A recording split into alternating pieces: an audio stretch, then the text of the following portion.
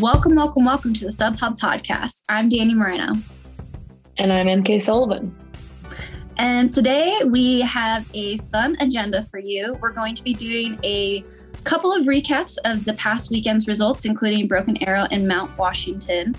We are also going to do a preview of Mont Blanc Marathon, the second stop of the Golden Trail World Series this year. And then please stay tuned because we're going to be chatting with recent back-to-back champion Stian Angermund from Norway. Really big weekend and excited to chat with MK about it. Yes, I know. A ton of good sub-ultra results for us after Worlds was good, but I feel like we're finally back into like the swing of things. Yeah, I know. I feel like this entire month is just going to be nonstop for athletes participating in races, but also just like anyone who's a fan of the sport. You can just like geek out on every weekend and be following some sort of big race, which is really fun. Yeah. So let's get started with Broken Arrow, which happens in Alpine Meadows. And it's hands down one of the most competitive like sub-ultra races in the US. I think mostly because Brendan Madigan offers not only a great race, but a huge prize purse, which, you know, we all like. Yeah, it's been really cool to watch this race just continue to grow upon itself. Like MK said, lots of great prize money, which, you know, money speaks to a lot of professional athletes, especially when it's their profession and their livelihood. But also just like the atmosphere there always looks really fun. And I think what I really appreciate about Broken Arrow the most is that even with the conditions each year, they like make it happen somehow and like try to adjust. Yeah, I loved watching the videos of them like carving out stairs and like, Yes. I don't know if you saw the ones of people like glissading down in the slides, like on their butts during the 43K. Yes. No, I definitely stuff. love that. Yeah, it was interesting weekend because when it came to the weather for Broken Arrow, they started with the VK on Friday. And bluebird skies looked to be, you know, everyone was pretty much just like in a normal racing kit. Then you got to Saturday, which was the 43K. Shout out to Helen, who is a friend of the pod. She got the women's win there in a very dominant fashion. And she's definitely someone to continue keeping your eyes on. She's already, I would say she's past the rising star phase, but I think she's just going to do bigger and bigger things in the coming years and probably later this year. And then sadly, the 23K on that day, they had 80 mile per hour winds on the ridge. And they were like, this probably isn't safe for the athletes and everyone participating. So they actually ended up rerouting the 23K to doing 2 loops of the 11K. And that looked like a really fun time. And I'm sure as a spectator, it was actually really cool to see that kind of like 2 loop format for even a shorter race. I know. And it's funny because as somebody who like really digs the 50K distance, the reason I haven't done the 48K or whatever it is at Broken Arrow is because I don't want to do 2 loops. And then you get there for the 23K and they're like, just kidding. We got 2 loops today. Yes, definitely. But definitely the right call. And it ended up looking like the weather for that lower part of the mountain was safe and fun for everyone, which was cool. Yes. So on day 1, we had the vertical K, and our men's results for that race in first was Andrea Roston at 39:51. Darren Thomas, who has been injured for a year. I had a feeling he was going to finish in the top 3, but he has been out for so long that it was like, who knows how that's going to go. But he got second in 41:10, so only 20 seconds behind first place. And then in third was Henri Monod and in 41:29. So those times are pretty sick compared to previous years. I think they did finally shorten the course again after it had been rerouted a couple of times for construction, but looked like a really close race. Yeah, honestly, what stuck out to me was 4 out of the top 5 are from different countries.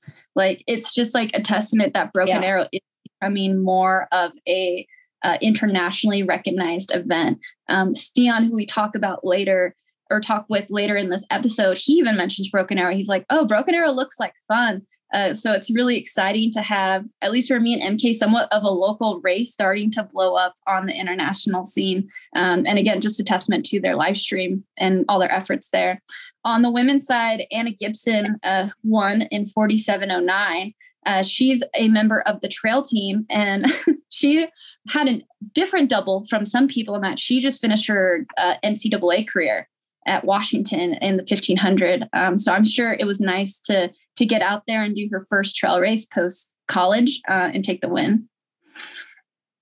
Yep. And in second, we got Jade Belsberg from San Luis Obispo at 48 flat, so only 50 seconds behind Anna Gibson. And in third, Sarah Wilhoit from in 48:25. So like that race was also not that far apart. No. Yeah. And there's a cool I feel video. like it's pretty typical for a VK.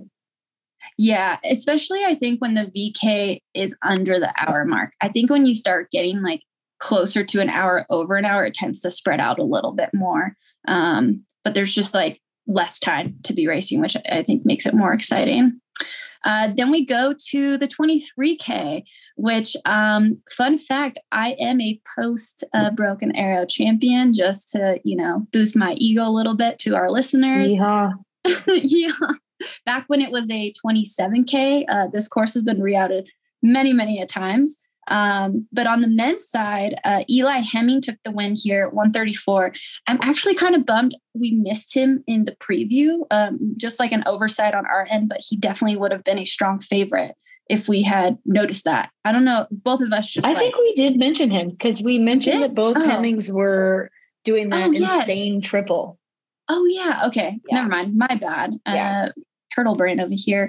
And then in second was Chad Hall in 137. I thought this was like a pretty good effort for him. He recently did a race up in Big Bear, I think maybe like the previous week or 2 weeks ago.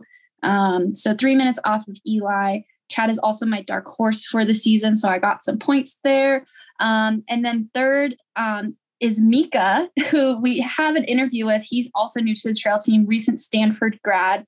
And he was third in 138. And I'm so bummed because I missed him on my free trail fantasy, and I totally would have put him like top 5. And I'm bummed I missed those points.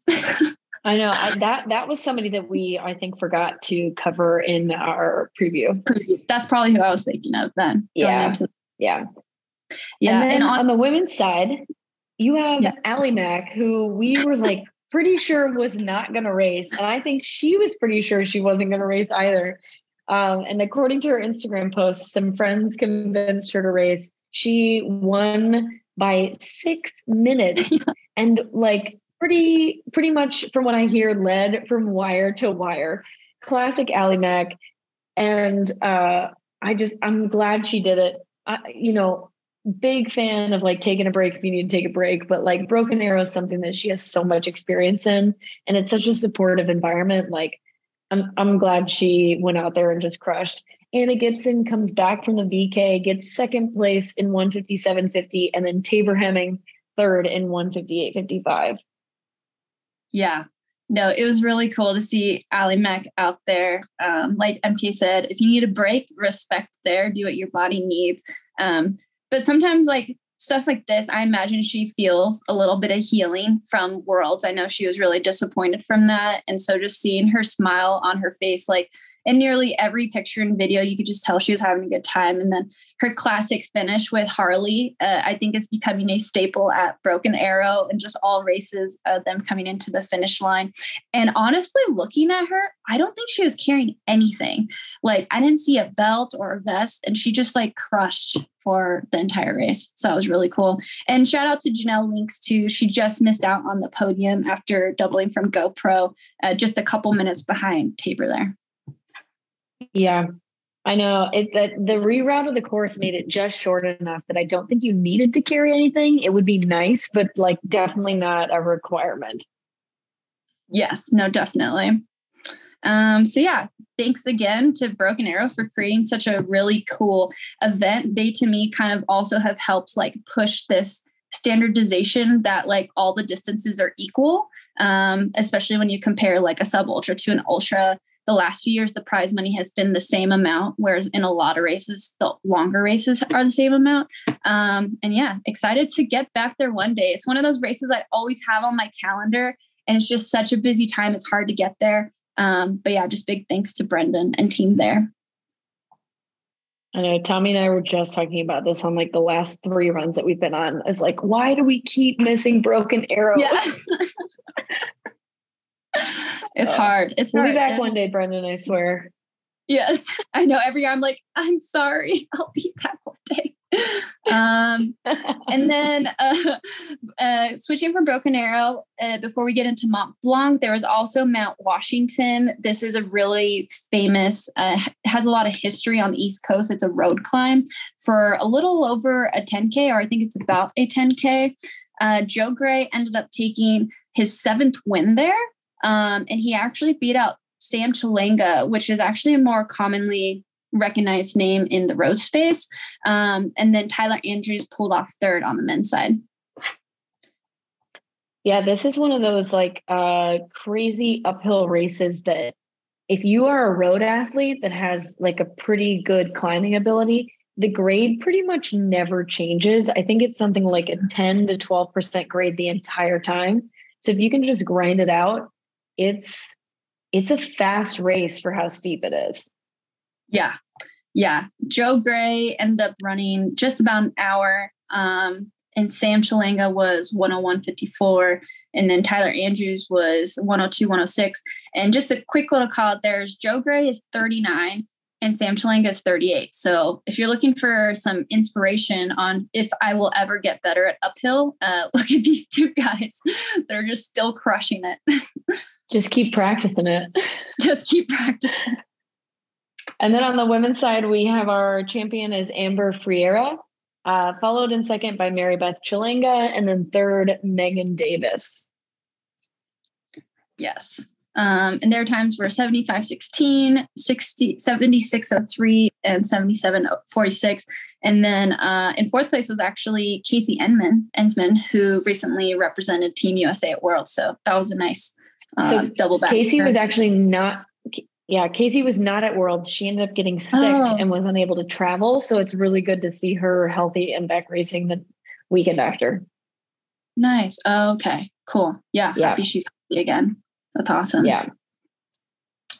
All right. So those are the results. Now to Mont Blanc Marathon, a race MK and I know very well. We both participated in this race last year. It's been the 2nd stop of the Golden Trail World Series since the Golden Trail World Series has begun. Even before that, I believe this race had like a lot of history to it, just because it's been happening for a little while. And it's kind of like the precursor in Chamonix before the big UTMB week. The course is it's changed over the years, but now it's a loop that starts in downtown Chamonix. You go out towards Vallorcine, which is kind of like more up in the valley. And then you return back to Chamonix, which is really cool that you get to start and finish at the same finish line.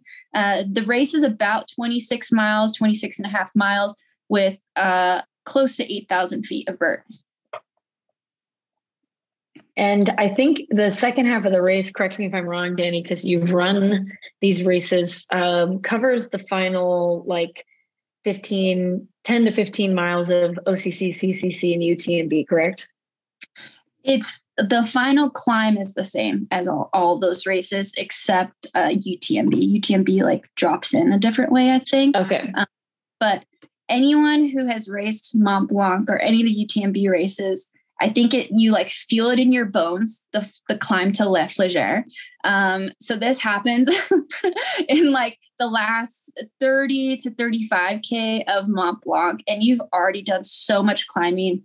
This part is really exposed. It tends to have a lot of fans because there's a gondola that you can take to the top there. And so I'm starting to know this climb very well. And if you're feeling good, you can run it, but most of the time you are hiking it and dying in the heat. But this is always a really fun place to watch. And you can see it. Yeah. And you could see it the entire time. You can see it for like like at least 20 minutes. Yes, exactly. And you could see what's hard too is you see your competitors in front of you and they seem so close, but they're not that close. And what's always really fun about this is it's always going into the last downhill. So there's actually a lot of movement that can happen from this point to the end. And so it's just a very fun tactical part of the race, which is really fun to watch. But as far as Mont Blanc goes, they call it the roller coaster because it is just nonstop. You're climbing or you're descending.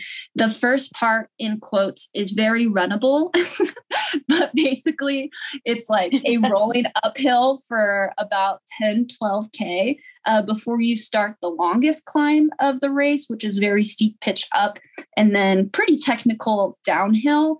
And then right after that, you go right into more rolling uphill, the climb up to Les Flagères and back down. But yeah, the key to this race is I think you send it. And then you just send it. And that last downhill has a lot of switchbacks too. It's not like the most switchbacks, but it's enough that it can kind of like break up your rhythm. And I think the key to this race is a combination of like figuring out how to stay cool because there are some heat spots, but you just like, you're constantly climbing or going up or going down. Yeah. And Danny is saying this all from the perspective of someone who crushed it last year and got podium. So yeah, she knows the race. Yeah, it was, I do have some bias there that I have an enjoyable memory from this race. Yeah. Such a good race. Such a good race. Yeah. So yeah, with Mont Blanc this year, what's really exciting, as we mentioned, it's part of the Golden Trail World Series, the second stop. It's at a very interesting time this year because usually you have Zagama and there's only a couple of other races that might like divert people's attention before they do Mont Blanc. But if they're committed to the series, they usually will rest for about 4 weeks before they go into Mont Blanc. But this year, there was kind of a curveball because the World Championships happened recently. So I think as we dive into some of these names, there's not some usual players for not just the World Championship reasons, but many others. But I would say primarily because of the World Championships. And so it's going to be interesting to see people's strategy on whether they show up to this race or not. Yeah, they're only 2 weeks apart, a little bit more. One of them's on a Thursday and one of them's on a Saturday. But so it's like 16 days between this two very similar courses. The World Championships was 29 miles with 11,000 feet of gain, and Mont Blanc Marathon is 26 and a half with almost 8,000 feet of gain. Yeah. Personally, when I was thinking I would do when I was trying to decide, I tend to be a more conservative person with my calendar, just with traveling to Europe. And for me as an athlete, I can't recover as fast as some people for many reasons, but that's just me. So I was going to do Mont Blanc. But then again, there's some really very talented recoverers, I don't know what to call them in our space, that are going to be doubling back. So before we dive into the names, just some kind of like fun facts about Mont Blanc this year. It's going to be live broadcasted on TV channels in the US, Canada, Italy, France, China, Belgium, Africa, Croatia, Slovenia, and most of Europe on Eurosport. So that's a really exciting thing for our sport. They do have, some equipment that they'll be carrying with them, but they are putting an extra emphasis. And this is hilarious because this rule has always existed. It's been very difficult to catch people doing it. Is if you cut the path, so that means if you cut a switchback, that's actually a penalty. And it's a 30-minute penalty. So you could imagine if you cut a switchback, you are probably moving back a minimum of like 5 to 8 places with how close this race is. What do you think about that? At least, what do you think about that, MK? I mean, I'm all for it. That was like something I was super concerned about at the World Championships is like that one of their rules was like, do not cut the course. And I was like, I don't want to get disqualified. Like, I worked so hard to get here. What happens if I see somebody else cutting the switchback? Like, you know, how does this actually work? And you and I both run Mont Blanc Marathon before. People most definitely cut switchbacks. So I'm curious to see if it's something that's actually enforced or if it's just like what it has been in the past where it's just like, those are against the rules, you know, but we're not going to be there. So yeah, but you read a course record and that's better for our marketing. So we're not going to say anything. Exactly. Yes, but there's going to be camera people with them the entire way. So yeah, I think when stuff is on camera, you're less likely to get away with it. This happened in 2021 at Ola de Neria when people were getting handed bottles and you technically weren't allowed to get handed bottles in some of the rules. So we'll see what happens. Okay. Interesting start list. Let's start to dive into it. We are highlighting kind of like the top 10 favorites on both the men's and the women's side. Let's start with the men. So we have Manuel Marias. He was first at OCC last year. He's won multiple skyrunning series and is always kind of like top 5, top 10 at Golden Trail World Series. But most recently, he was first at Zagama and actually a really good time there, which is awesome. He's definitely going to be a contender in our opinion because he didn't run Worlds. So he's not coming in with like super dead legs. So he stuck to that traditional Zagama, rest, and then into Mont Blanc. Then we have Elyouzine Elissi. He was 4th at Mont Blanc last year and ended up 2nd overall in the standings. He also was absent from the World Championships. So a little bit more fresh. There's Jonathan Albin. He had won Mont Blanc last year. So he's the returning champion, 2nd at CCC last year and 1st at OCC in 2022. And he was 3rd at Worlds, right, MK? Or 4th or 5th? So he was top 10, but I don't think he was even in the top 6. That's right. Yeah, so he did not have the day that like I think either of us expected from him. Yeah, that's right. But his team ended up winning, so I'm sure that was bittersweet moment for him. Yeah. With only 3 people. With only 3 people. Great Britain took the win there. Yeah. It'll be interesting to see how he does because, that's 3 big races in the span of a month, basically, or a little about 5 weeks. So we'll see how Jonathan does there. He does have a lot of experience with longer races, so maybe the body's used to recovering. We will see. Another gentleman is the one and only Remy Bonnet, the uphill machine, winner of overall Golden Trail World Series last year. A little bit of a disappointment at Zagama. He was leading most of the race and ended up falling back in position, I believe, to 4th place there. He wasn't at Worlds, which honestly, I was surprised he didn't just go for the VK championship. That was like his chance to really solidify himself as like the VK king. But who knows why he made that decision. And then we have Bart. Yeah, I would say that is, sorry, I think I'm a little delayed, but I do think that is a bit of a sponsor obligation if I had to guess anything. Yeah, I would guess that too. Solomon puts a lot of emphasis on their Golden Trail World Series. I think that doesn't come as a surprise to a lot of people. It's not like we're sharing some skeleton in the closet. So I'm guessing that's why he wasn't at World. Then we have Bart. He is a Polish runner, Perdziewski, 3rd overall at the 2021 overall Golden Trail World Series. Also had a slightly, we say disappointing, but I think it's just like based on what these athletes are kind of expecting of themselves. So we'll say slightly disappointing performance at Zagama. And then we have Eli Hemming. You want to add some color there, MK? Eli Hemming just won the Broken Arrow, whatever it was, 22K. And he beat Chad Hall, who both of us kind of thought would have a big trail season this year. But Eli is obviously a great athlete. He got second overall at the Golden Trail World Series last year.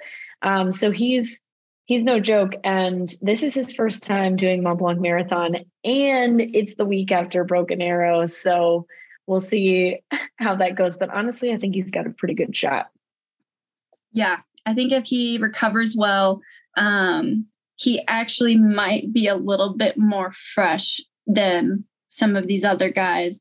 And maybe something that might swing one way or the other is how their travel goes to Europe, and how that went and everything. But yeah, I think Eli will be up there in the top 5. And then if he can execute on the day, which he's good at doing, I think he'll be up there. Another gentleman is Anders Wittek. He recently got 7th at Worlds. So he falls into that same category. He's the gentleman that finished hand in hand with Stian at Istria, new member of the A6 Fuji Trail team. So he will be there. We have Manuel Innerhofer. He's a Mexican, or an athlete from Mexico. A Mexican athlete is what I was going to say. An athlete from Mexico.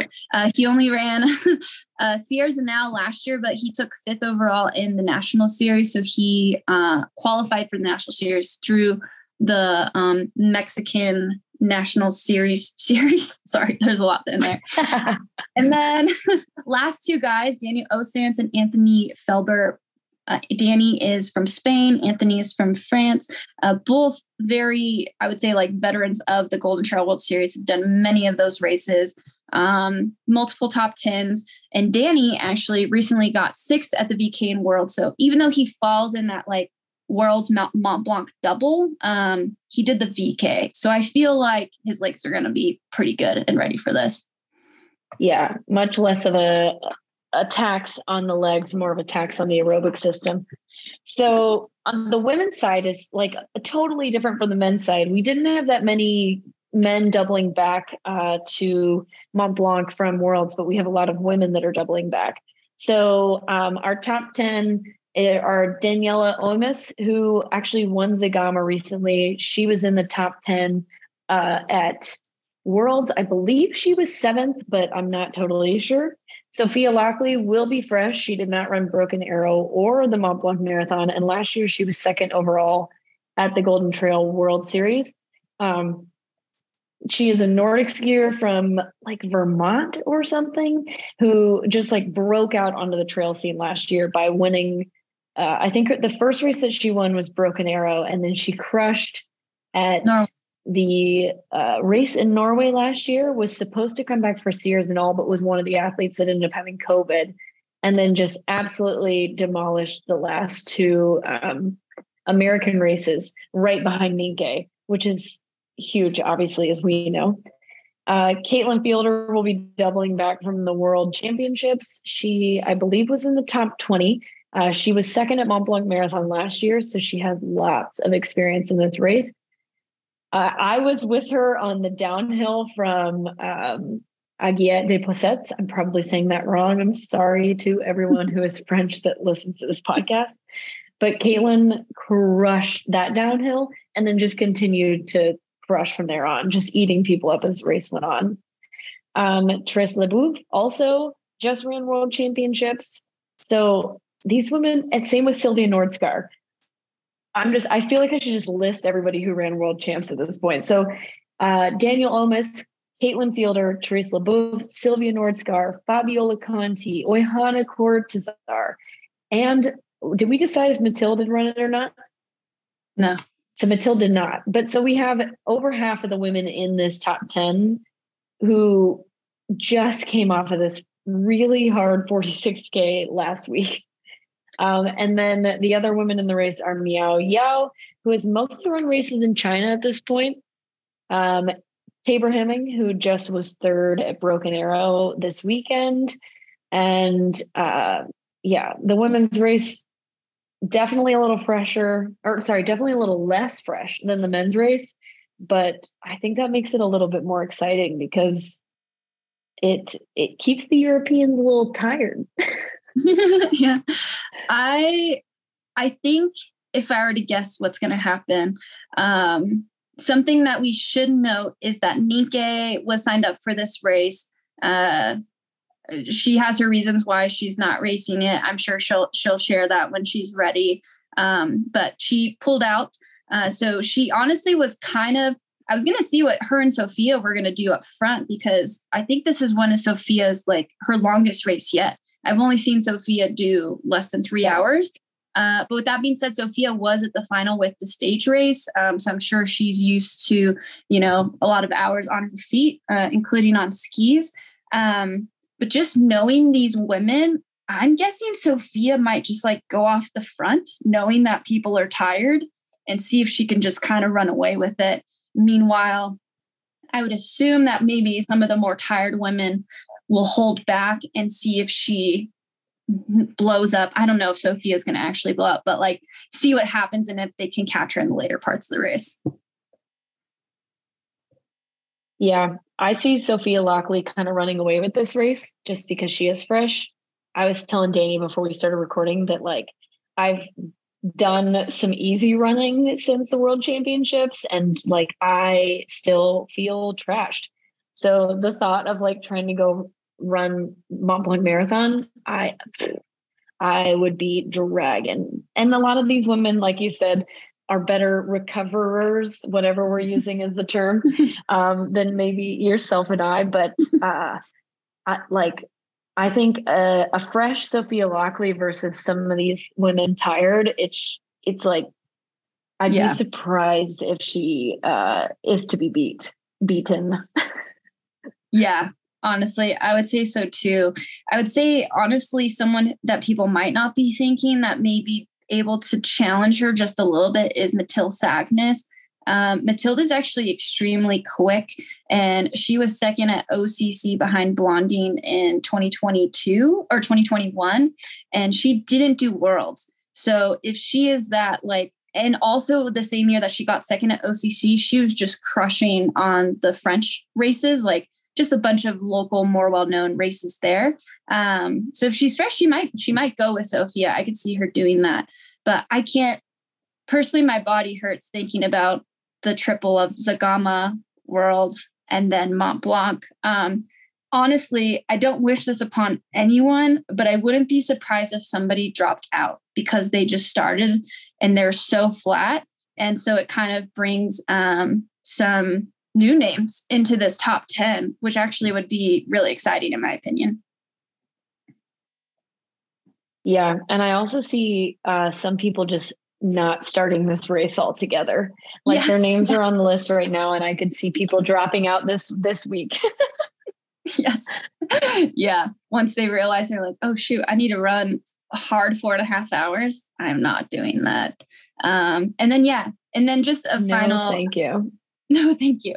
On the guys' side, I think it'll be a little bit more aggressive with a group in front, whereas the women's side, we kind of see maybe Sophia taking it out.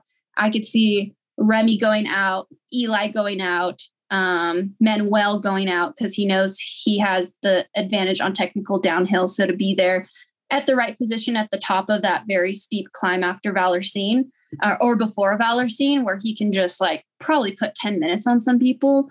I think that'll be an interesting spot for it. Do you want to call your podiums? Yeah. Oh God, I don't know if I'm ready for that, but I'll try it anyways. So I would say that my podium today, before any drops, would be Eli Hemming, Remy Bonnet, and then Manuel Marias. And then on the women's side, I think it's probably Sophia Lockley. And then this one's hard for me, but probably Mathilde. And then I think Daniela.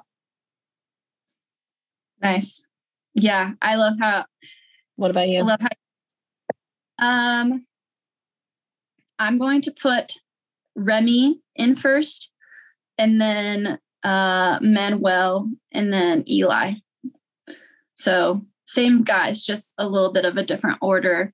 And then on the women's side, Sophia Lockley, and oh my gosh, this is hard. I'll go with Sylvia Nordiskar and Caitlin Fielder in the top three. All right. Sylvia, I'm putting Sylvia in there because out of all of these girls, she's done the most longer races. So even though she's tired, she's done a handful of 100Ks. So I feel like maybe she might be a little bit more ready than everyone else. Yeah. Yeah. For sure. Cool. Well,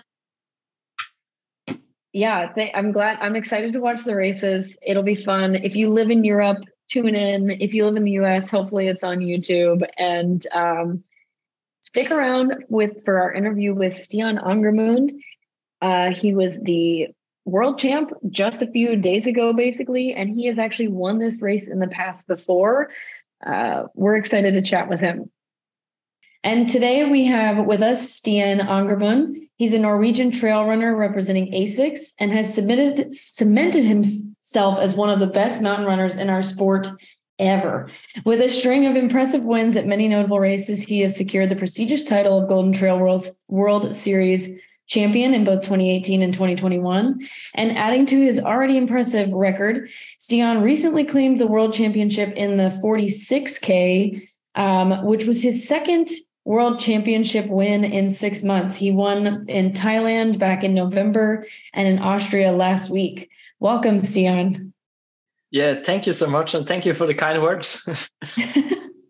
Well, you have a very impressive resume, so it was quite easy to put those words together. Thank you. Nice to be here. Yes. So how are you recovering after Worlds? That was only like 9 or 10 days ago at this point. Yeah, start to feel okay now. I haven't had any hard sessions yet. I've been starting to do some easy long runs. And the plan today was to do an interval, but because my daughter, she has fever, I tried to do it on treadmill, but she didn't sleep very much. So the hard session was interrupted a couple of times. Yeah. Were you doing it on the treadmill since she was sick? Yeah, because then I can't leave home. Yeah. Normally I like to run outside because it's the nicest, but yeah. Yeah, no, it's nice to have the treadmill there though, so you can train while she's napping or attempting to nap. Yeah.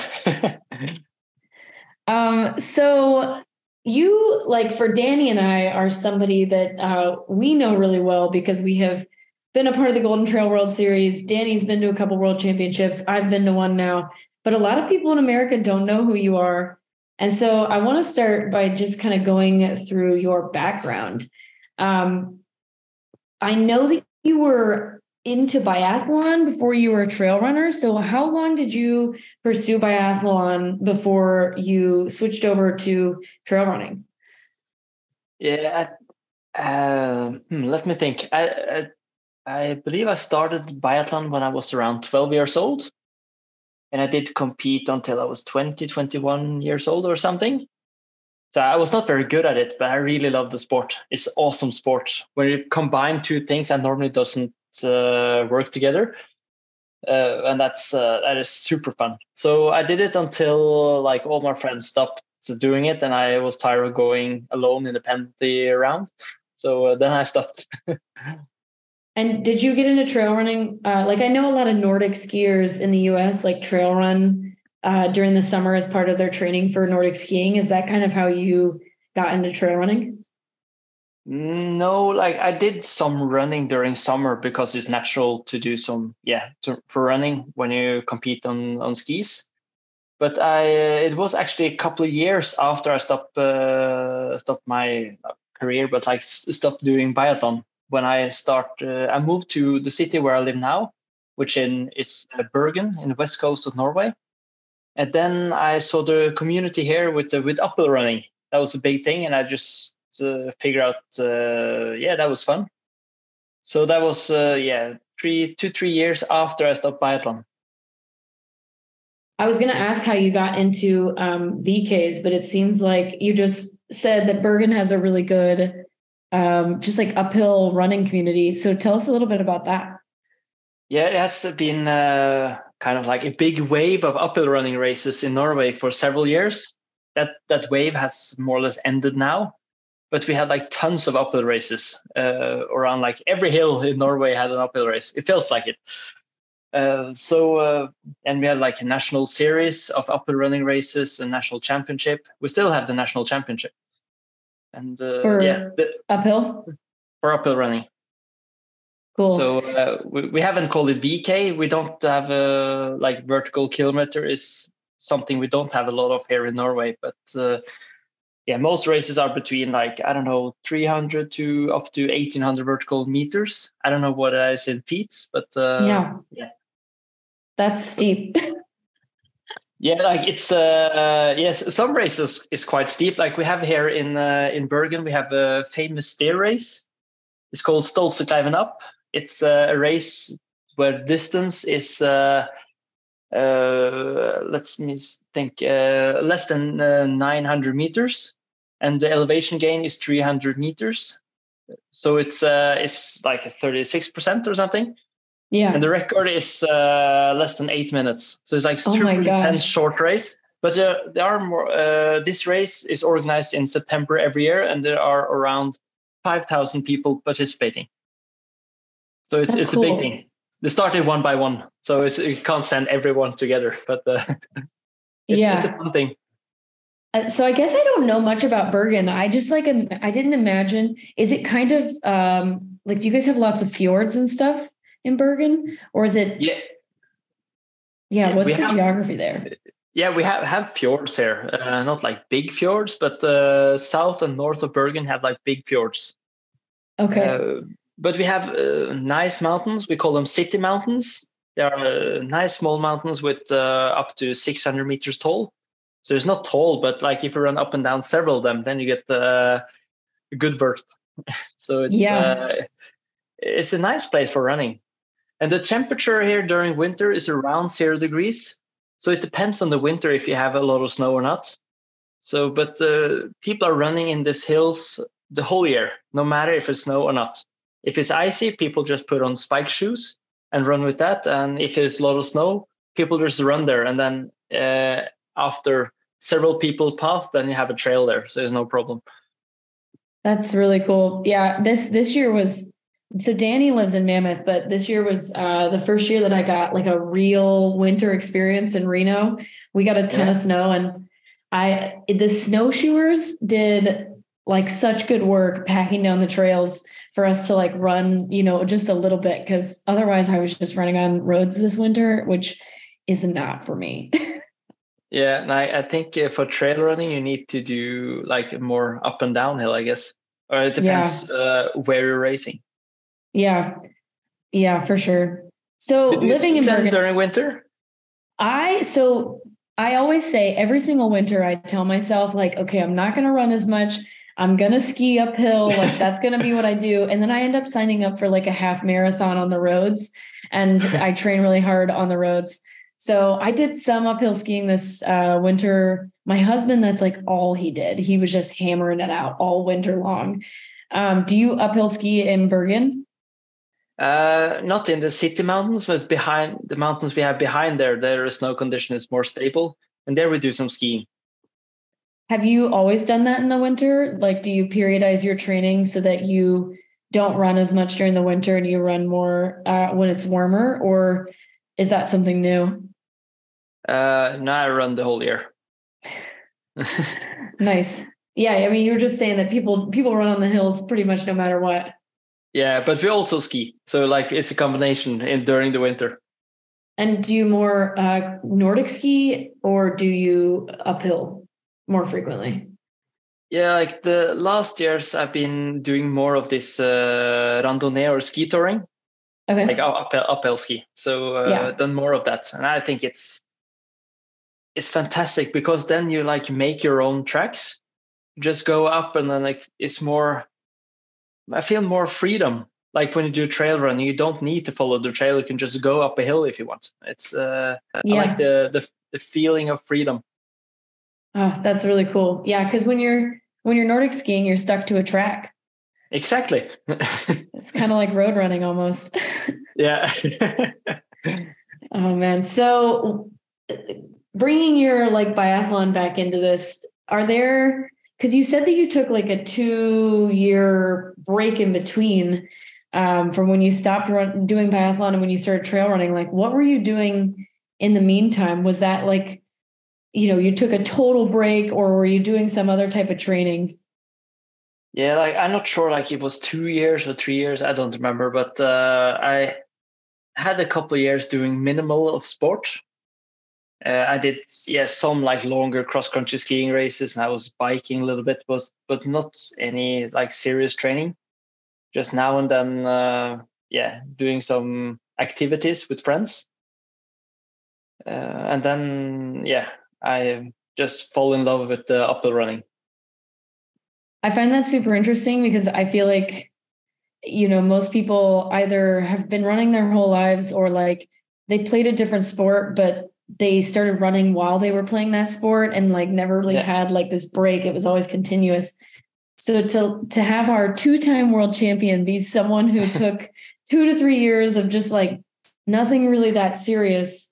I think that's cool for some people to hear, that you don't have to be like, somebody who was at the top of your sport for years and years and years to have as much success as you've had. Thanks. I think it depends on the sport. I think in some type of sport, maybe when it comes to running, maybe shorter distance on track, then you maybe need to start early. But I think in trail running, you don't need to be that fast. It's more about the capacity. So then you can start later on. So when it comes to my break in sport, then I guess some of the reason was because that when I did biathlon, that was a sport I did a lot with my dad. He was like there all the time supporting me, and only compared me with myself, not with the top. I think that was a very genius thing he did. But then when I was almost 19 years old, he died. And I continued doing biathlon for a year or two more. I don't remember. And then I figured out he was not there, and it was not like that fun anymore. And all my friends stopped doing it. And then I also stopped, and I didn't have any motivation for it. And then I took a couple of years, I was not super motivated for like compete in sport. And then when I moved to Bergen, I started figure out I got the motivation back again, and figure out it was awesome to run in the trails. And what I really like with trail running or sky running or mountain running, whatever you call it, is the combination of movement or movement of running that I think feels fantastic, but also like to hang out in the nature. I really like to hang out in the mountains and in beautiful nature, and that combination for me is just perfect. Yeah, I totally agree. I come from a track background, and when I tried to like continue doing track on my own and not like for, my team, it was so boring. And so that's why I kind of moved to the trails, is like, I just loved moving in the mountains with the scenery, and like, there's not really any structure, and it's such a fun sport. It is. And it's so simple. Like when I did biathlon, you need to wax the skis. You always need to drive somewhere where you can both ski and shoot. And there's like a lot of preparation and stuff. And after the races, you need to like clean your gun and everything. With running, it's just so simple. Just put on the shoes and go. And if the shoes are dirty, you just stand in the river and it cleans the shoes, and then dries, and it's fine again. It's fantastic. Yes. Truly. That's awesome. And so I guess in terms of training, do you have a coach, or are you kind of willy-nilly self-coached? Self-coach. Okay. I never had a coach. And so where does your training philosophy kind of come from for yourself? Like when it comes to, I never had a coach. We had when I did biathlon, we have some like organizing the training everyone us did together, and he gave us some weekly plans we could do. So I guess that was the first time I actually learned something about training. And after that, I've been talking with people and just testing stuff and figure out something that works on my body. That's cool that you had like an organization that just kind of gave you guys training plans, because you have to be so self-motivated if you like want to like be successful in a sport where they're just like, oh, you could do this, or you also don't have to. Yeah, true. And so I think it's fun to just try different things and figure out what works. Yeah. What does a typical week look like for you? What kind of workouts do you prefer to do? It depends a little bit on the year. I do. I have 4 different periods during the year. Yeah. So when the season is done, I have an off season that is normally around 3 weeks. And the goal of those 3 weeks is to get as much distance as possible away from running, like physically and mentally. So I try not to run at all. Maybe I do go to the gym or do some stretching, walking a little bit around. If it's good weather, I can do some biking. Mentally, I don't look at Instagram. I don't look at anything that has to do with running. And the goal for that is just to miss running. I always miss running like after a couple of days, but I think it's good to just get some distance away from it. And I've been talking with several runners, and many don't dare to do it. But I think it's in order to be like very focused over time, you need also to disconnect. So that's around 3 weeks. And after that, I go through winter training where I focus more on big volume, a lot of elevation gain, and yes, some intervals, but the volume of the intervals is not that big. And after that, during the spring, I go to a new period where I'm focusing more on getting shape for the season. So I still try to keep up a big volume, but maybe a little bit less than during winter. And I have the volume of the intervals are bigger. And during the race season, then the week change, from race to race. It's there I have maybe more specific training sessions, and it could be like a rest week and then preparation week and then racing week, and like it's changing all the time. Yeah, and especially because I know you've done Golden Trail for a while, and I did Golden Trail for the first time last year, and each race is so different that each little period in between those races is like the training is just wildly insane and different. At least it was true for me. Well, yeah. What races did you do? I did Mont Blanc Marathon, so I focused like a lot on vert because that was the most vert I'd ever done in a race. And then after that, I went to Sears and all. So we were focusing on like quicker vert, but also just like getting fast again. And then I did Pikes Peak Ascent. So we mostly just like did the same thing as Sears and all, but I tried to get up to like 10 to 14,000 feet a couple of times, like for training runs leading into it. Just you get used to the altitude. Yeah. Cause I live at altitude, but not nearly that high. And so, those races, like once you get into that season, it's just every little block is so different. Yeah, absolutely. Yeah. And that's cool though. So you started your career kind of as an uphill runner.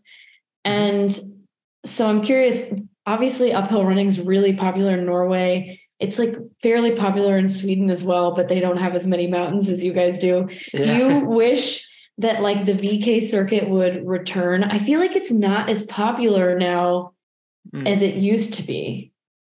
Yeah, I think because of maybe it's many reasons for it, but I think a big reason for less VK or less level in VK is that the whole level of trail running is just get better and better. And when I started doing this, I started with sky running, and there often you have on Friday you have a VK, and then on Sunday you have a sky race. And there was a lot of people did combine it, but now the level is so good that it's you can't combine it, because if you run fast on the VK, then you don't have legs for the sky race. So I think it's sad because I think I really like VKs. So maybe sky running in the future could be a series of, I think they have way too many races. Maybe it could be like 5 races, but all the race weekends, it's double racing. So you need to do VK and sky race and you get points of both. So you have to do both. I think that could be awesome. That would be awesome. I know that I was thinking about that because I saw that you had won the Zagama VK and like the Zagama race in one weekend. And I was like, how did he do that? That's insane.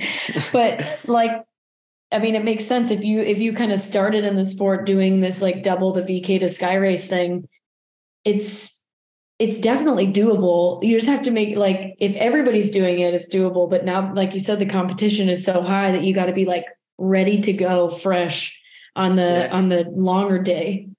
I think it's still possible to combine it, but then you need to do maybe more tapering than normal for those races. And that means maybe you could be, you can't do that too often.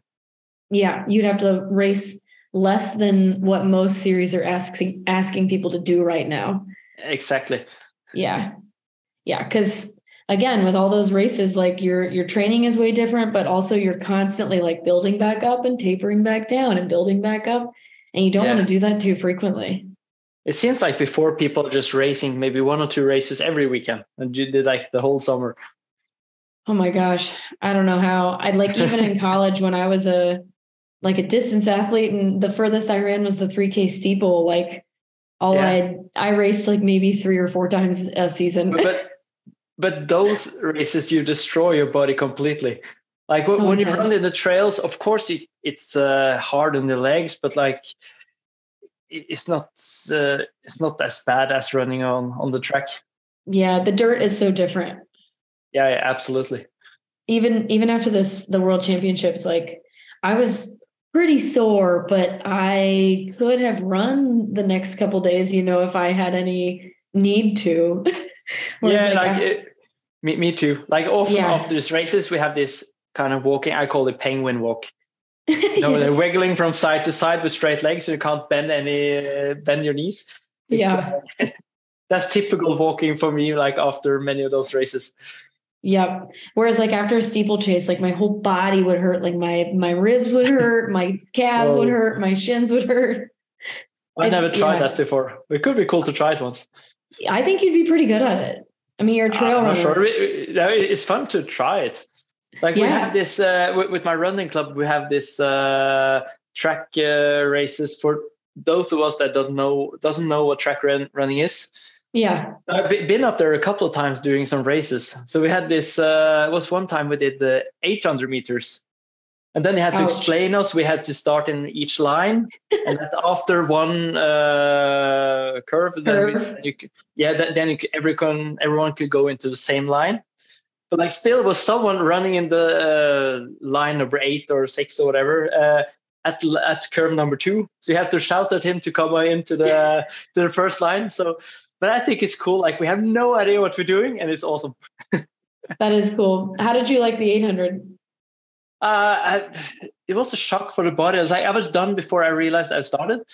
So it was weird. But I think it's very impressive. Like when you look at television, it's like, it's fast, okay. But like when you do it and feel the race on your own body, then you see your time, and then you can look at television and see like the fast time.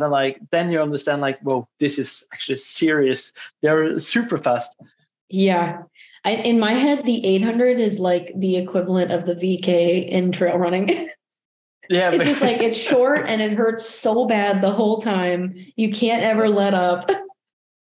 Yeah, but they must be training so hard on like pushing when you're tired to push like this barrier.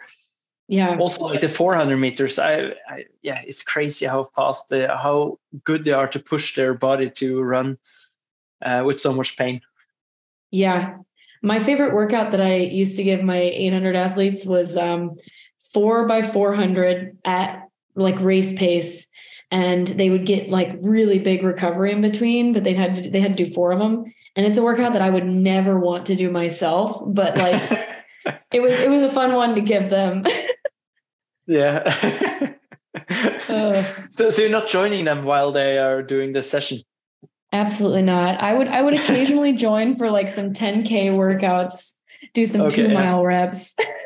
But I was never an 800-meter runner, so that's a no for me. Yeah, we'll see what happens in the future. Yeah, I'm thinking we got to get Stian in a steeplechase.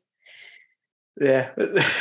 I'm telling you, being a trail runner, you'll be like pretty decent at hurdling because you're good at like sighting. And so you can like come up on a hurdle pretty well. Yeah, we'll see. It could be fun to try it at least. Yeah, just do a couple laps. You don't even have to do a whole 3K. Yeah. Oh man. So you have won the Golden Trail World Series twice now, in 2018 and 2021. But you were absent in the series last year. I am assuming it's because you were trying to train for Worlds, but I'm just wondering why you decided to switch away from the Golden Trail. I've been running Golden Trail in 2018, 19.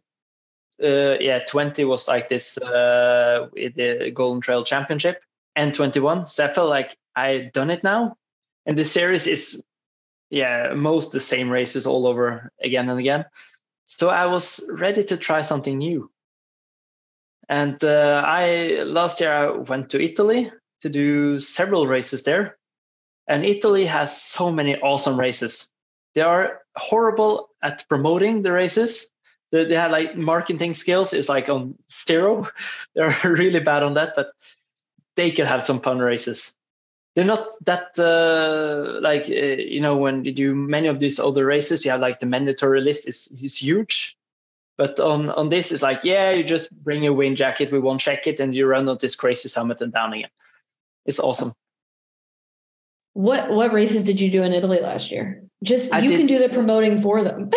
Yeah, I did one race in the La Sportiva Mountain Running Cup. That is, I'm not sure they have it anymore, but they have like some awesome races. So I did one that is called Ledro Sky Race. That is close to the Garda Lake, where they have Limone Sky Race. That is maybe more known race. That was fun short sky race of 20 kilometers or something. And then I did the Livigno Sky Race.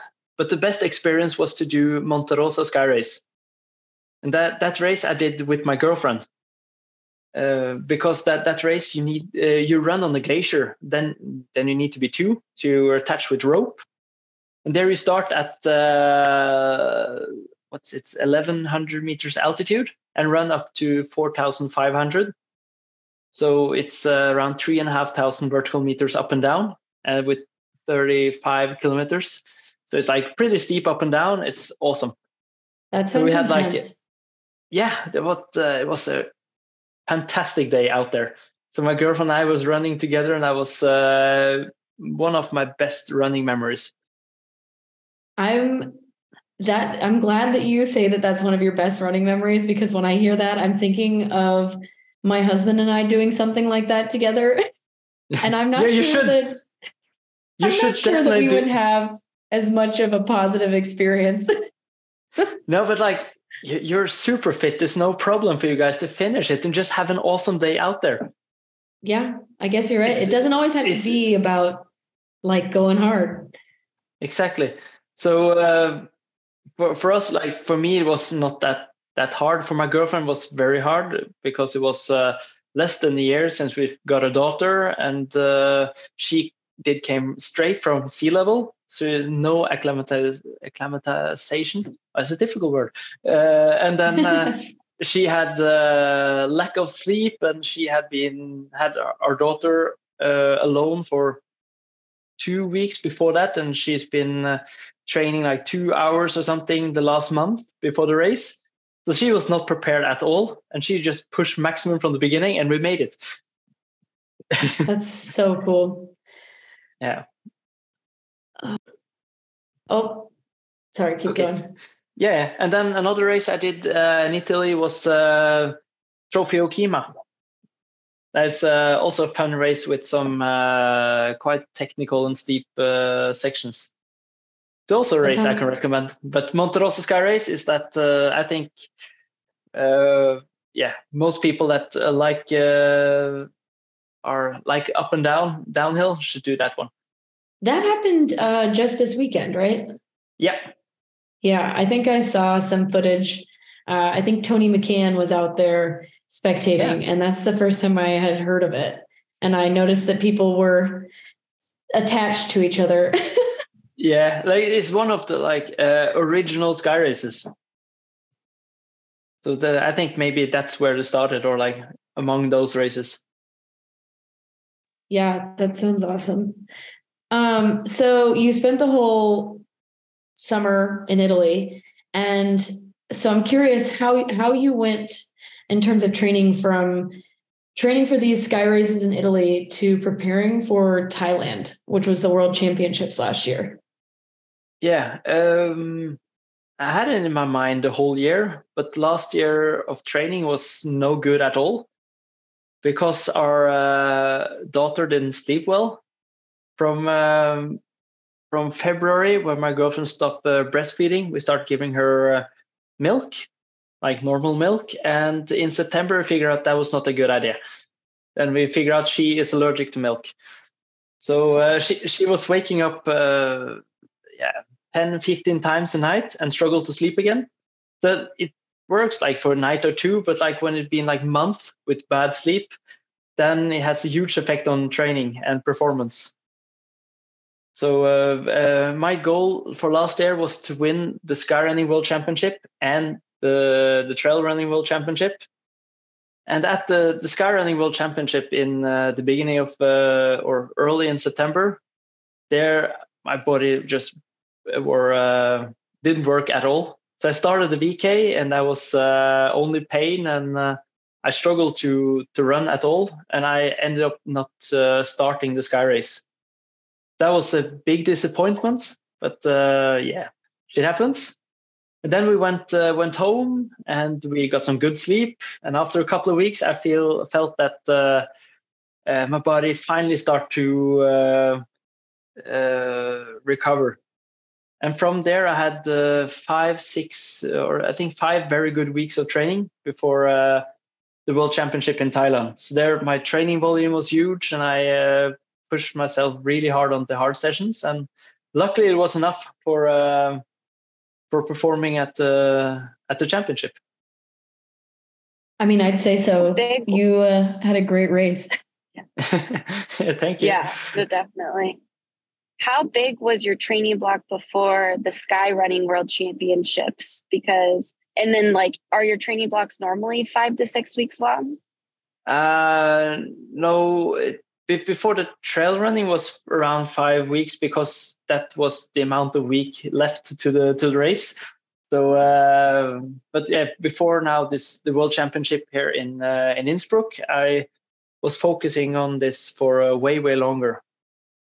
Like it's not like I can say like now I start training for this race. It's just I think the training for the World Championship starts several months earlier, but then you're training like for the whole season, and it gets more and more specific for the race the closer you get to the race. Yeah.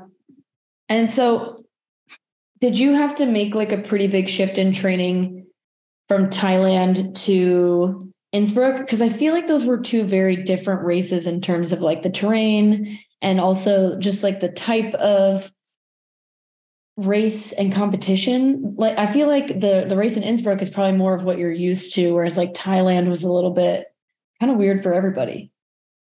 Yeah. I've never been in Thailand before, either Innsbruck. So in Innsbruck, I didn't know anything about the trails. So I was very curious when I went down there. That's why I went down 2.5 weeks before just to check it out. But the main difference between the training for those two races was that I didn't do any heat acclimatization before Innsbruck. Before the World Championship in Thailand, I took my bike and went over to the clubhouse or for my running club and there they have a sauna. So I just put my bike in there and turn on the sauna. I was sitting there and feeling miserable for an hour, and did that a couple of times, and that helped a lot for the heat in Thailand. It's funny to hear you say that, because I heat trained for Austria, because as Danny knows, last year at Mont Blanc Marathon, the humidity hit me so hard because I live in such a dry place that like when I was, saw like the average humidity for Innsbruck, I was like, I got to get in the sauna. I need to be prepared for this. But it could be super warm in the valleys in the Alps. It was actually, I mean, I don't know how you felt about the first 7-8 miles, but it was hot before it started raining. Yeah, and I was so happy when I saw like the dark clouds up there. Like, this is gonna be good. Me too. Yeah, the dark clouds probably feel right at home for you, where you're from. Yeah, like Bergen, where I live, is known for rain. So when I go to races and say, "Hey, no, it's 5 degrees Celsius and rain," like, yeah, it's normal. So it's fantastic. So the Skyrunning World Championships were somewhat of a disappointment because you weren't really able to even participate because you were so sleep deprived. And then you have the 5-week cycle before the World Championships in Thailand, and you win. And so was then the plan to go straight into training for Innsbruck? Because I know you did Istria as well before Innsbruck. Yeah. I took 3 weeks off doing no running. And then in December, I started building up the volume again. In January, February, March, I had a huge, I don't remember amount of hours, but I had like a big block of training and work. And yeah, Istria I did because I wanted to qualify for this UTMB race called OCC. So in order to do that race, I had to do this Istria race in Croatia. And that was fun. Like, I'd never been in Croatia before. Yeah, no, that looked like a beautiful race, and it was cool seeing you finish with your teammate there, who's also new to ASICS. And so I also just want to touch on one more thing with Thailand. How did it feel to win? Because that was your first World Championship win, right? Yeah, in trail running, I won back in 2016 in skyrunning. So that was fantastic and also emotional feeling to win that race. It was it was cool. Like, I feel it was a team performance with my girlfriend. So I feel that half of the gold medal is hers. So I think the most right thing was that we will cross the finish line together. So yeah. I love that. So your girlfriend is the president of Nordic Skyrunning, correct? Yeah. How did you guys meet? We met during during races. Like the first sky race both of us did were the same. That was the Dolomit Sky Race in 2014. But we didn't know each other there. We didn't met there at all. But and then she went all in and did the Segama the following year, and a lot of races in Italy. She were the Italian skyrunning champion in 2016 or 17. I don't remember. So yeah, she moved. She is from Denmark, and she moved to Switzerland and stayed there for 3 years, running all the races way before I did. And I started a little bit later, and then we just met at races. How long have you guys been together? So since 2014? No, we've been together in a little bit more than 3 years. Oh, okay. So everything moved. Everything went pretty fast. Yeah. When did you guys decide to have a family? We got together in, was it January, February in 2020? And then COVID hits us. And then maybe we pushed the rules about the COVID a little bit to go from Norway to Denmark a couple of times. But yeah, we talked about it in August, and then she was pregnant in November. So it was quite fast. Your guys' who's Oh, sorry. I was just going to ask who's the better downhiller. Yeah, she's an awesome downhiller, and I'm more of an uphiller. So if our daughter should maybe start running, hopefully she gets skills from both of us. It sounds like if she gets skills from even one of you, it'll be okay. We'll see what she is.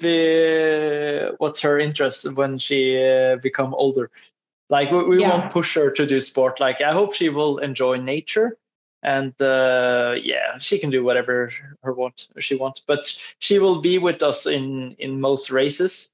So maybe she will find an interest in running. We'll see. Yeah. So they usually travel with you to races? Yeah, we've done that several times. So yeah. So most of the last years have been like they following me to races, but I also hope in the future my daughter and I will follow my girlfriend to races as well. That's awesome. Yeah, that's really cool that she has both mom and dad to follow around to cool places. What has been the most surprising thing that has come with fatherhood and training and competing that you weren't necessarily expecting? Like lack of sleep is definitely one of them. But it's a big difference. Like it's not only me. Like I need to focus more on like it's we're a family and not like I can just go solo. So, but when I'm tired of the training sessions, my daughter just runs around and like it could be hard just to stand on my legs and run after her when I'm tired. But besides that, it's not like a big difference. It's just it's nice. It's cool with like this small creature there running around, and like I never been focused that much on babies before, but when you have your own, it's special. It's so nice to see her learn new skills, and now she can understand everything we're saying. We can't understand her yet, but what she's saying. But it's super fun. How old is she? She is a year and 10 months. Oh, so now cute. She's running around, and she's super fan of jumping. that's maybe cool. Yeah, maybe she'll be a basketball player or a track and field jumper. Yeah, like basketball, definitely not. Like we're so short. Like I'm very low. My girlfriend's also low, and our daughter is like clearly the lowest person in the whole kindergarten. She's not the youngest, but the lowest. So oh my gosh, I love that. So you guys getting to Thailand was a joint effort. Do you feel like it got easier, like leading into Innsbruck, or was like the challenge of having a kid and training the same? Yeah, no, I think it was much of the same. Like in Thailand, then she started going to kindergarten in, was it September last year, and since then she's been sick so many times. Now she's like less sick, so it's a good thing. But the last autumn was felt like my daughter and girlfriend had like a relay of becoming sick. For me, I was lucky, didn't take part that many times, but though they were changing all the times.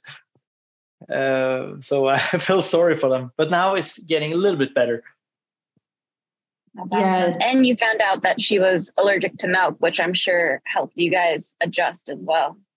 Oh, that helped so much. Like leading up to this skyrunning world championship, my girlfriend told me that, okay, now I can have 2 weeks of proper sleep before the race. And that was very kind of her. But during those 2 weeks, I just get more and more tired. when I started, I don't know why, but I was super tired. And then 2 weeks after the championship, still sleeping well, then I started to recover. It took like 4 weeks of good sleep to recover from half a year with no sleep. Yeah, I bet. Maybe you had finally gotten acclimated to living without sleep, and then you had to go back. Exactly. Yeah. Oh, man. So then you leave Thailand, you've won it, and the next World Championships is like only 6 months away. Do you immediately just switch gears to Innsbruck? Like, and Istria was just a kind of like a tune-up? Or like, I don't know. I'm just curious, like, how you thought about Innsbruck being the world champion and wanting to come back and win it again. I try not to focus too much on Innsbruck before like New Year's. And after that, it was more and more on my mind, and more during my, especially, both easy and hard runs, I was focusing on thinking about this race. But I think it was good to have some weeks after Thailand just to try to doing different things, trying not to think about like, the next World Championship is, half a year away. So, but the focus on this race was greater and greater the closer I get to the race. What were some key sessions that gave you some confidence leading into the championship? And did you have confidence that you could potentially win again? Because I won in Thailand, then I knew it was possible to win in Innsbruck, but I knew it was hard. And I was very curious to see which runner that would show up. And I think the level in Innsbruck was fantastic. But I did some session I did were the same. Like I have a hill over here that I run first an uphill interval, and I jog easy down, and I do a flat interval, and I repeat that 3 times. And I did that this year, where I actually was running faster on all the intervals than last year. And I was like, okay, this is good. Then I was happy. Then I was like more confident. So like for me personally, because I feel like these last 2 championships, they've always been really competitive, but I feel like people are starting to come back to them. Maybe more than like, I would say 2017 to 2019, when everyone still felt like they were kind of spread out amongst the various competitions. Do you have an idea like why that maybe is? Or do you see that, like, or do you agree with that? The thing is that back in 2017, I didn't know about the championship. I haven't heard about them because I was doing only like the races my previous sponsor did. So I haven't heard about them. The only championship I heard of was the Skyrunning Championship.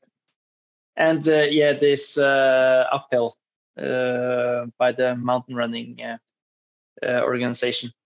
But these trail running races, I just recently heard of them. But I think that the organizations work together to make a bigger championship. I think that make the whole event bigger and maybe more important to people. And I think like the World Championship, in my opinion, should be the ultimate thing you can do in the sport. So hopefully they will get there. Do you think that there's still room for improvement, and like with the World Championships? And I guess what would those improvements be if you could change them? I think there are several things. Like, for example, they could give the same attention to men and women. Like what I heard, I haven't seen the live, but what I heard is that they stopped the live broadcast after woman number 4 was finishing. That means like no one saw you finish. Yeah, my family was pissed because I finished 9th. Yeah, a 9th, it's an awesome performance. And no one sees it. That's super sad. So that is definitely something they need to change. But I think what I heard with the live was very good. But so those things they have to make it equal. And then maybe prize money should be closer to what they have in the other biggest events. So maybe stuff like this. But I think generally it's a very good event. What do you guys think? I agree. I think with the commercialization of the sport right now, like the best way to get the best athletes into the world championship to compete against one another, a big thing would be prize money, because there are just too many series out there now that offer better prize money, and all of these, events like overlap so often. Yeah, but I think they also said that the championship should be before the 15th of June and after the 15th of September. So we try to avoid some of the other big events. That is maybe a good thing. But yeah, the prize money, if you just have like the same prize money, just add a zero at the end of that, and maybe that could help. Yeah. Yeah, because I mean, this year, as like weird as it was to have it in June, it wasn't bumping up against any other like series finales. Whereas like last year at Thailand, I know at least in the US, like that was a big issue for a lot of the people that were competing in the series. Is like they were like, oh, well, I'm not going to go to World Championships because I have Golden Trail, or like the other way around. And so, yeah, I thought that June was hot, but it was good. Yeah. And it's I think it was good. Like for me, it was perfect. And like we can say like check now it's low shoulder, enjoy the rest of the season. Yeah, exactly. Yeah. I think for me too, something I was thinking about while you guys were all racing is if there'd be any benefit to the World Championships partnering with races that already have a lot of prestige to them, because the last couple of courses have been, in Thailand and Innsbruck. And Innsbruck was somewhat known because they have that trail festival. But yeah, that's something that I've just been thinking about if that would be possible, because I feel that a lot of the races that still get a lot of our attention have a lot of history to them and have, kind of a legacy. And then they also have prize money and added that to the end. Yeah. Yeah, prize money it helps. Like for me, I'm not getting rich in this sport, but I think to get the best possible level, it helps a little bit. But first of all, have a good event. That's the most important. Yeah, no, definitely. But yeah, speaking of sponsors, you switched sponsors this year to ASICS. And we were just wondering if, one, it was cool to see you finish with your teammate in Innsbruck, or not Innsbruck, Istria, and the brand be so supportive of that, which I thought was really cool. But yeah, just talk about that decision process. I'm assuming it was hard being that you were with your previous brand for so long. Yeah, like when I was decided to switch brand, my main focus was to find a team manager that I know is there for me, that is supportive, talk positive to me, and like it's a good person. And I came across this guy, team manager in ASICS, Laurent, a French guy. Super kind. It's a guy that is very supportive. And then I know several people in the team already, and they have like a good team spirit. They're there for each other, and this is what I'm searching. So I also met the team for the first time in the beginning of March. We had a training camp in France, and that was very nice. It's so many kind people, and they are a good atmosphere. And the race in Istria, in Croatia, was my first race with them. And I'm thrilled about being part of this fantastic brand. We are, to me, I think we are a very good team together. Like everyone there are at the finish line supporting each other. Someone are making the goals. Others are maybe have to stop the race, but everyone's supporting each other. And this is what I'm searching. and I'm very happy to be there. I know they have a good atmosphere in other teams as well, but I'm very happy to be with Team ASICS. And I'm curious because in the US, at least, ASICS is definitely not like a go-to for trail running brands. Mm-hmm. What did you run the World Championships in? I was running in a new model that will come in. I thought it was coming in June, but maybe it's August. So ASICS is very known for road running shoes. They are huge in that, and trail running is quite new. So they are not very known for those kind of shoes. It's also here in Norway when I run, people are looking at my shoes like, what is that? So, I'm very happy with the shoes. But with the model I was running in was called the Fuji Speed 2. Fuji is like the mountain they have over in Japan. So we like the trail running group or a team in ASICS is called Fuji Trail. And I think it makes sense within ASICS, but I think Fuji Trail doesn't make sense to people outside ASICS. So I think ASICS Trail is maybe a better name for it. But so I was running this Fuji Speed 2. That is a shoe with a carbon plate, and I'm not sure that shoe needs a carbon plate, but I think it felt very good to run with it. Okay, so I have it. Okay, sorry, I have a different question about shoes now that I know that there was a carbon plate in there.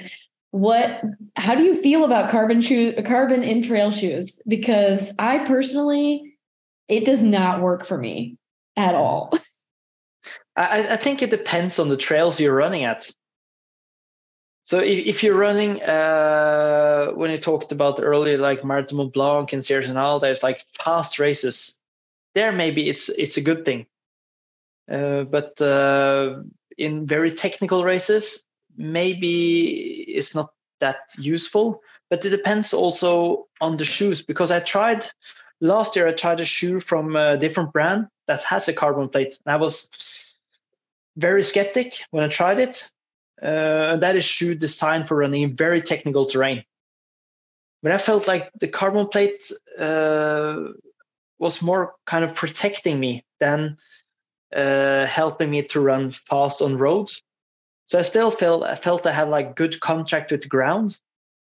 So I think it depends how they are designing the shoe. Like most shoes now with carbon plate is has like a very thick midsole, and when you run in technical terrain, for me I feel I lose the contact with the ground. Like the feeling is not that good, and I feel it's easier to twist the ankle.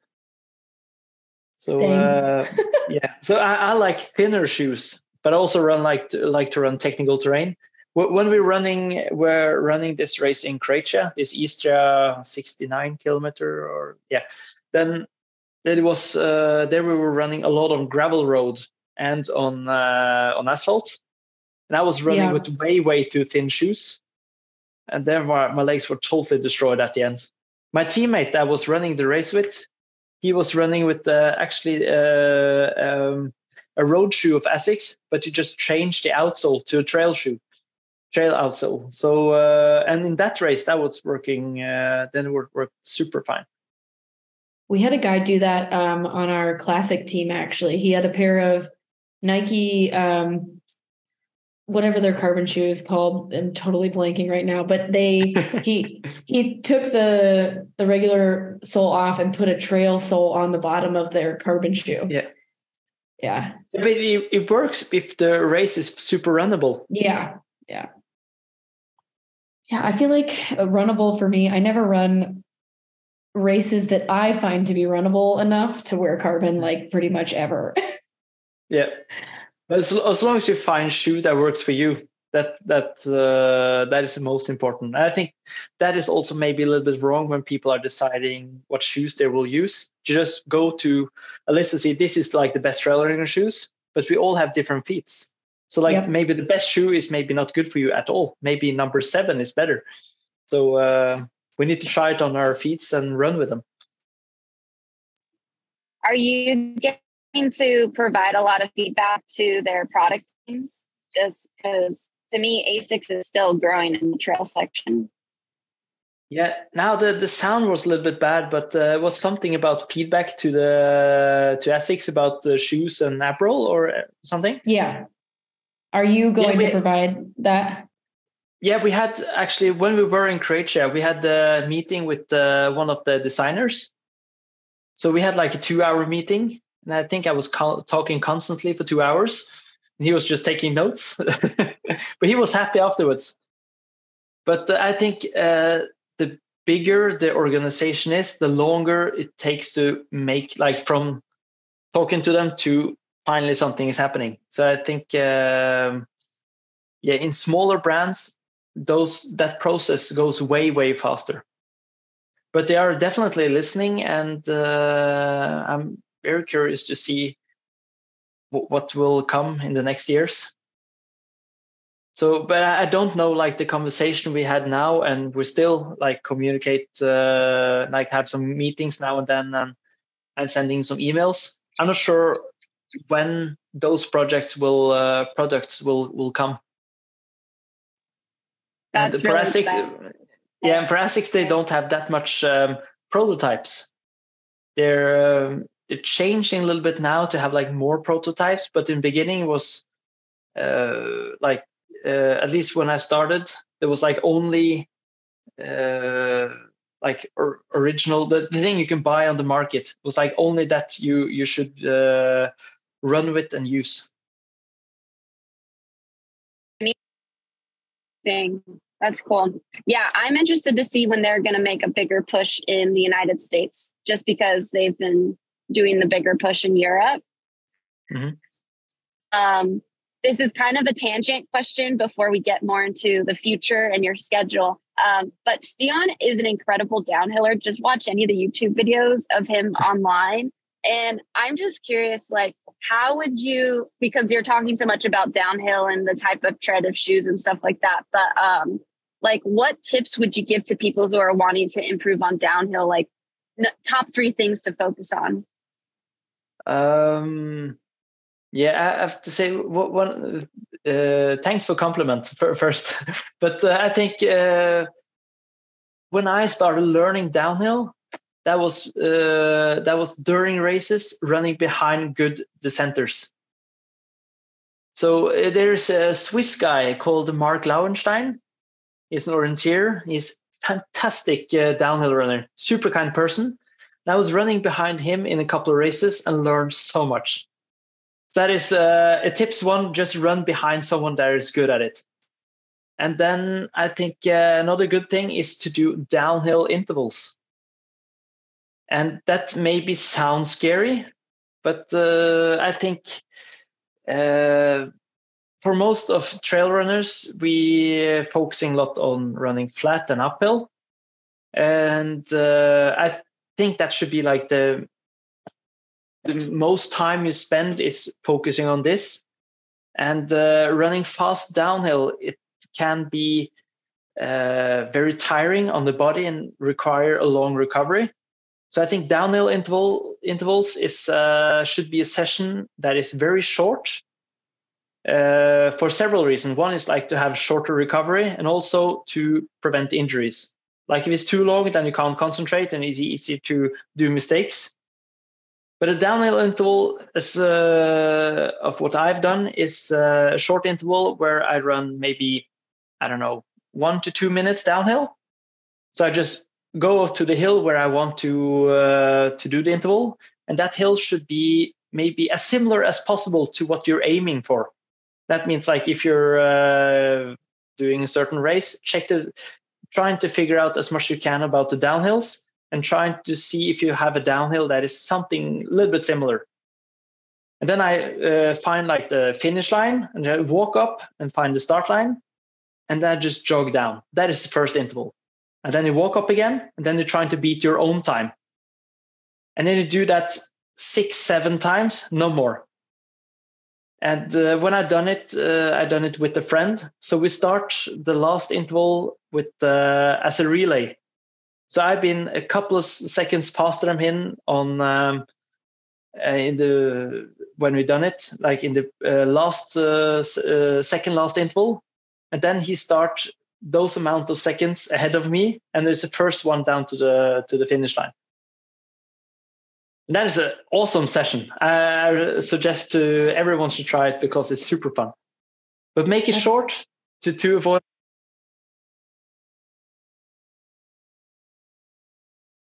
Oh, I don't know if it's just me, but I all of a sudden could not hear you on that.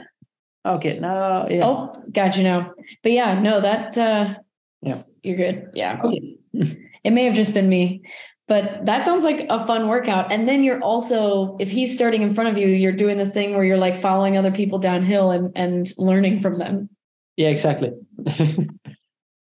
Oh, so I feel like we could probably chat all day, but let's wrap this up. Tell us what is next on the calendar for you and what does the rest of the year look like? Yeah, let's see. We will, I will do maybe some local. Yeah, I will do a 3,000 meter now on Thursday. Like this track racing club organized.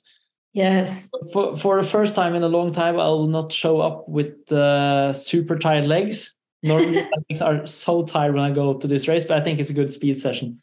So I will do that, and I will do Dolomite Sky Race because it's fun. So I will drive down from Norway to Italy. That is 36 hour drive. So it's a long drive. So my dog and I will go drive down to do that race. And then the following week, my girlfriend and daughter, they will fly down to Geneva, and I will pick them up, and then we'll hang out in the Alps until this UTMB. So I will do maybe a race the weekend after the Dolomite Sky Race. It's a race in the mountain running series, an uphill race. So maybe I'll do that, and I will do Comayeur double vertical. Comayeur is the city on the Italian side of Mont Blanc. So that'll be fun. And I will run OCC. And then our autumn is very unclear. I don't know how it will be yet. So yeah, I will decide about the autumn quite soon, but it's very open.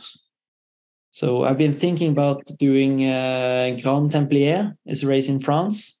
And also Essex has a race in November that is, I don't remember the name of it, but it goes to Lyon. It's like 86 kilometers, goes at night to Lyon. And it's a mix of road and trail. It's what I heard, but it's an Essex event. So I think it could be fun to do it with the team. So, but yeah, that is what my season looks like at the moment. What made you decide to go back to OCC? Because I believe last year you started CCC. Is that correct? It was the year before. Oh, year before. Yeah.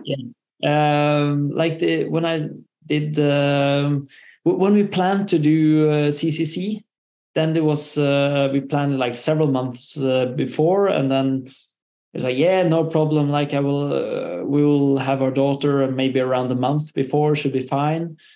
And then we got our daughter, was it 1.5 weeks before I was traveling? And I was not mentally ready to go from them at all. I started missing them on the way out from the apartment.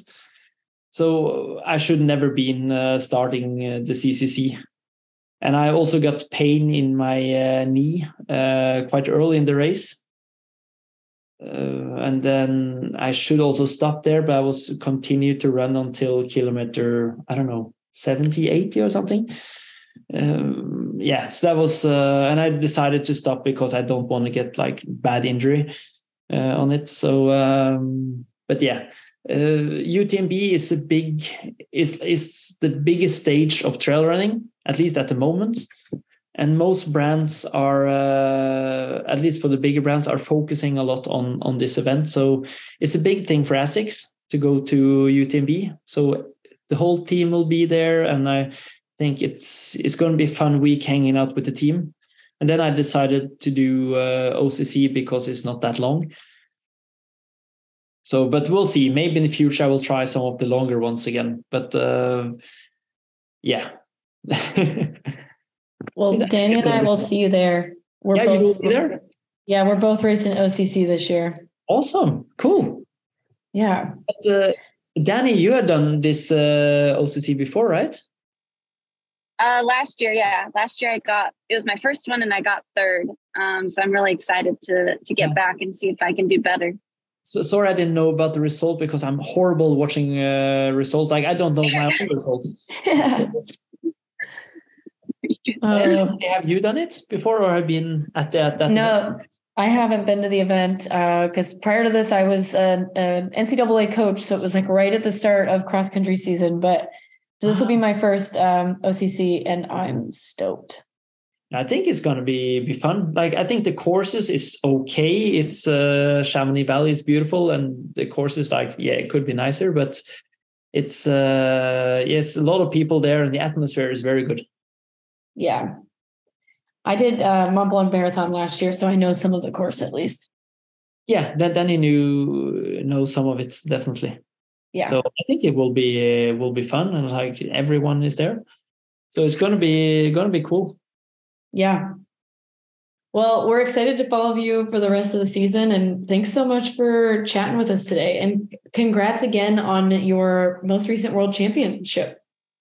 Thank you so much, and congrats on your ninth play race in the championship. It was awesome. You did overtake so many at the last part of the race.